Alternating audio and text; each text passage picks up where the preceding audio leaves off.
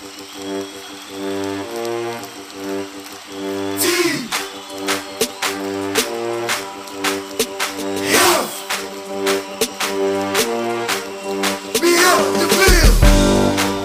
to the Player Development Pod, presented by Beyond the Field.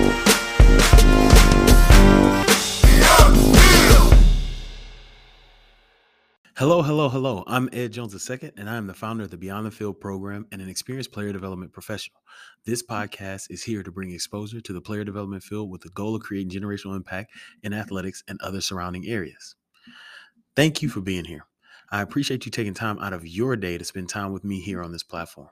In today's episode, we will continue our series called The Questions of Player Development. We will begin the show after this ad by our sponsors. This podcast is brought to you by Beyond the Field Program, LLC. Beyond the Field is now providing consulting services. The services are the following: staff consulting, program evaluation, program creation, and player development education. Please head to btfprogram.com and click on our consulting tab to find out more.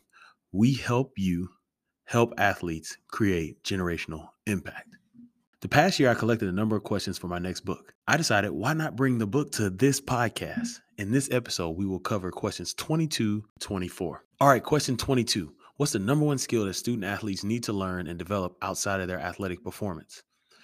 Well, I actually have two answers to this question because I think they work well together, even though they're different. They are responsibility and accountability.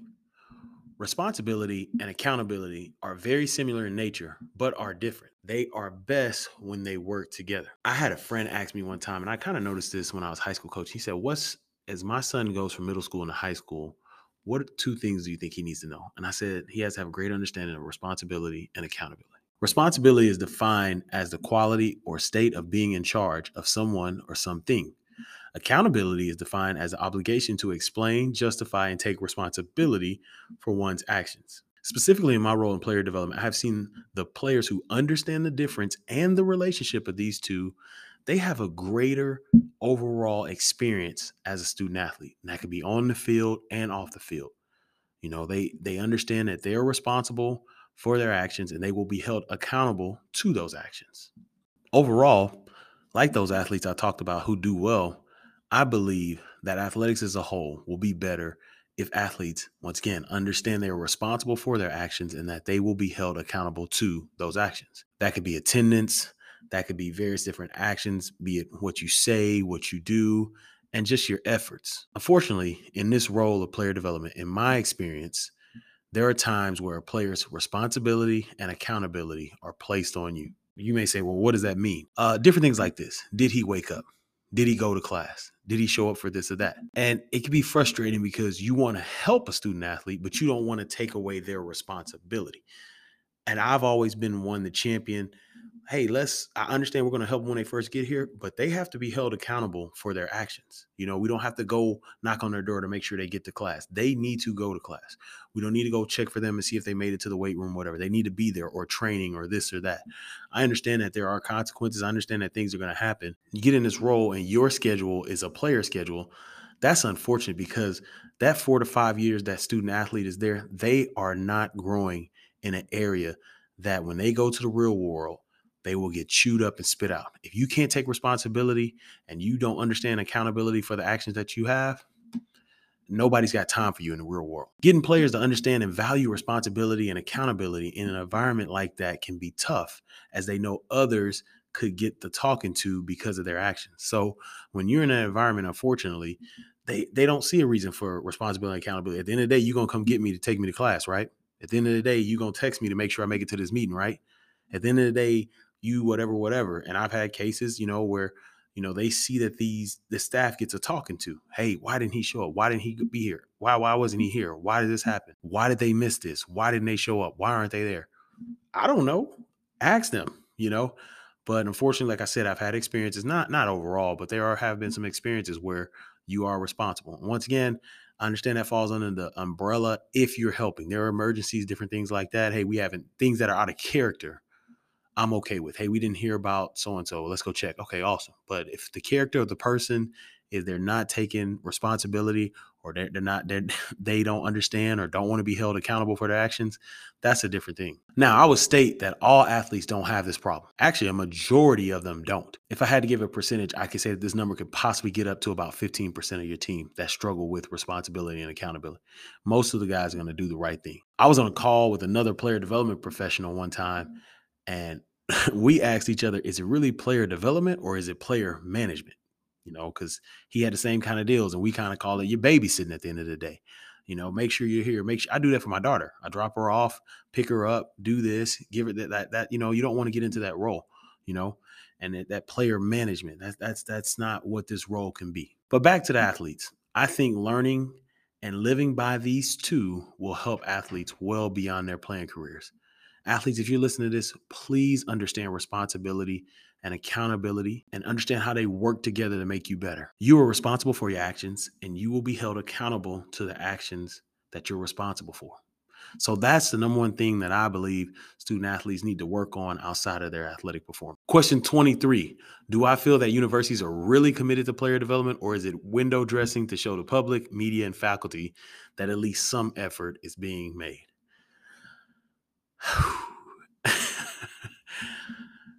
I could spend so much time on this one, so I'll try to keep it short. I will use my experience and what I've learned from others. Personally, I could answer this question with a yes and a no. If I had to go percentage-wise, I would say 35% yes and 65% no. There are some programs out there that truly care about player development. I was fortunate enough to have this experience in my career. There are also some programs that don't care for it and have it because other programs have the role, or they feel like they should have a person in that role. I've experienced that. The other thing I've experienced with this is some people have the role, but don't have a definition of what player development is. And that could be just as tough as not having support. Coaches are competitive by nature. They're former athletes. They've had some athletic success at some level in their life. And so what they do is they look at support staffs, right? I learned this at a university. You look at a support staff. Hey, this school's got 40 people on their support staff. I may not be able to get 40. I got 25. I want to get 10 more people. Okay, so you look at this. You look at your conference or your state, and you look at these support staffs, and you say, oh, they have a director of player development.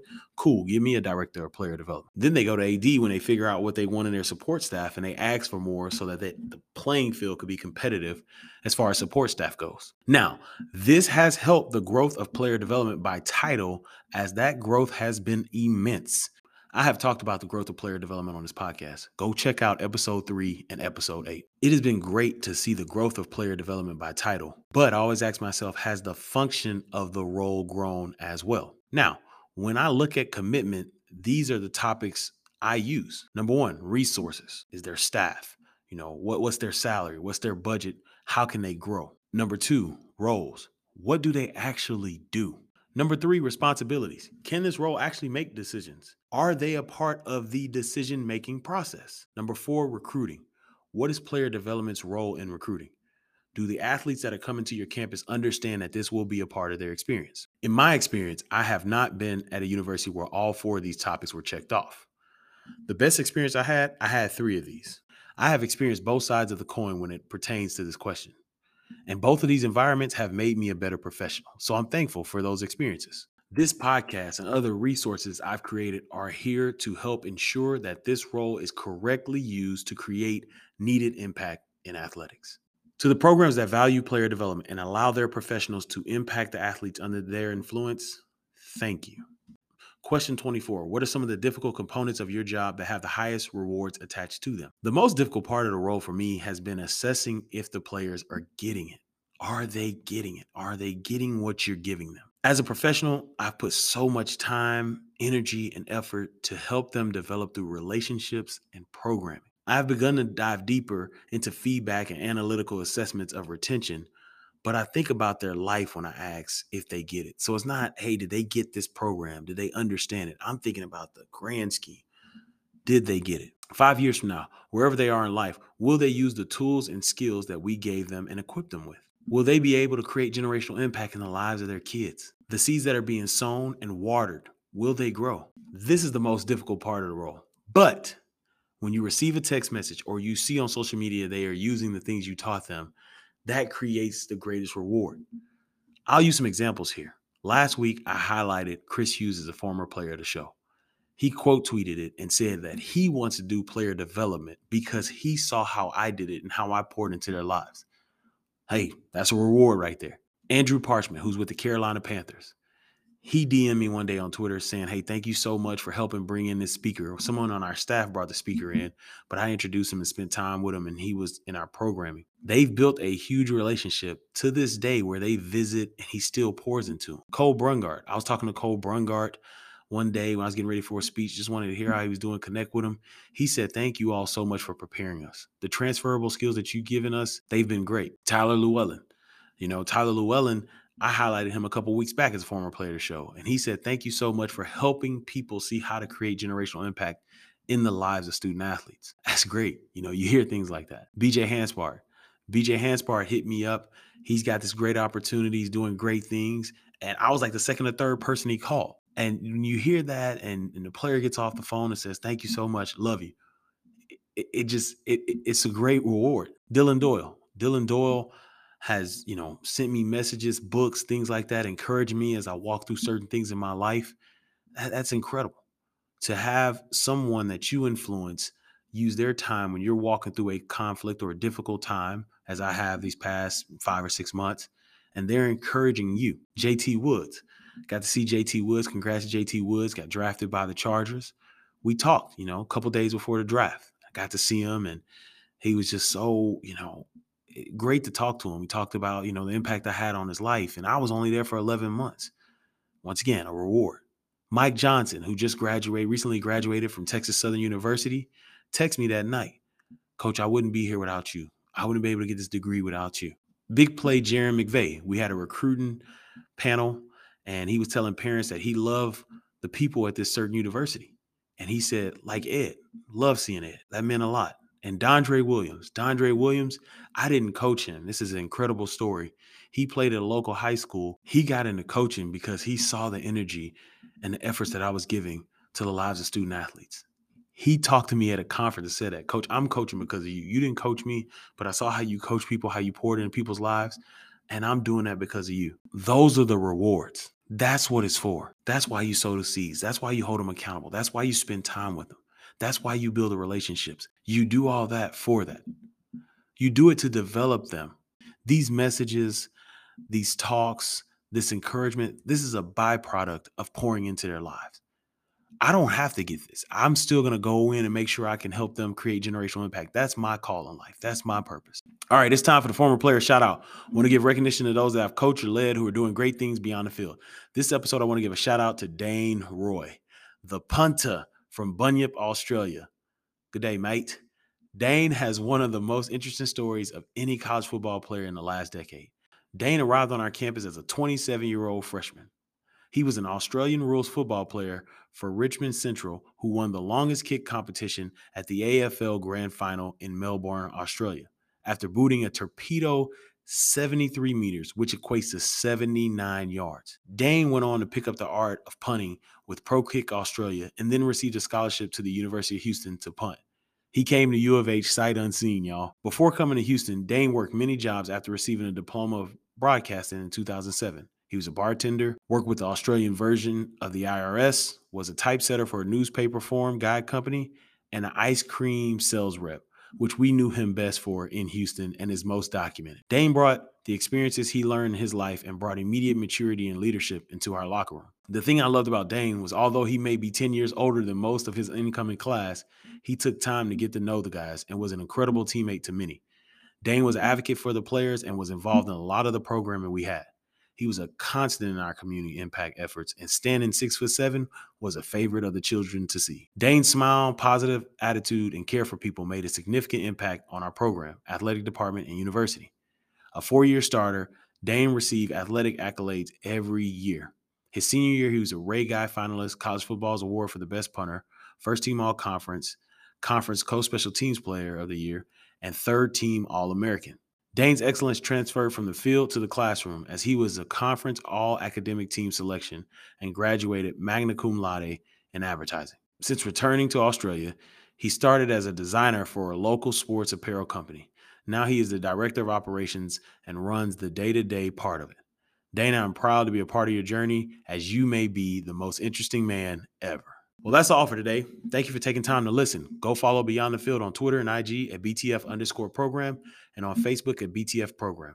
These episodes are also loaded onto YouTube, so you can find us there. Search Beyond the Field Program and subscribe there. Tag us on social media and let us know what you learned about player development from today's show. Use hashtag PDPod as the hashtag for our show. Subscribe to this podcast on the platform you're listening to. Please rate and leave a review of the show.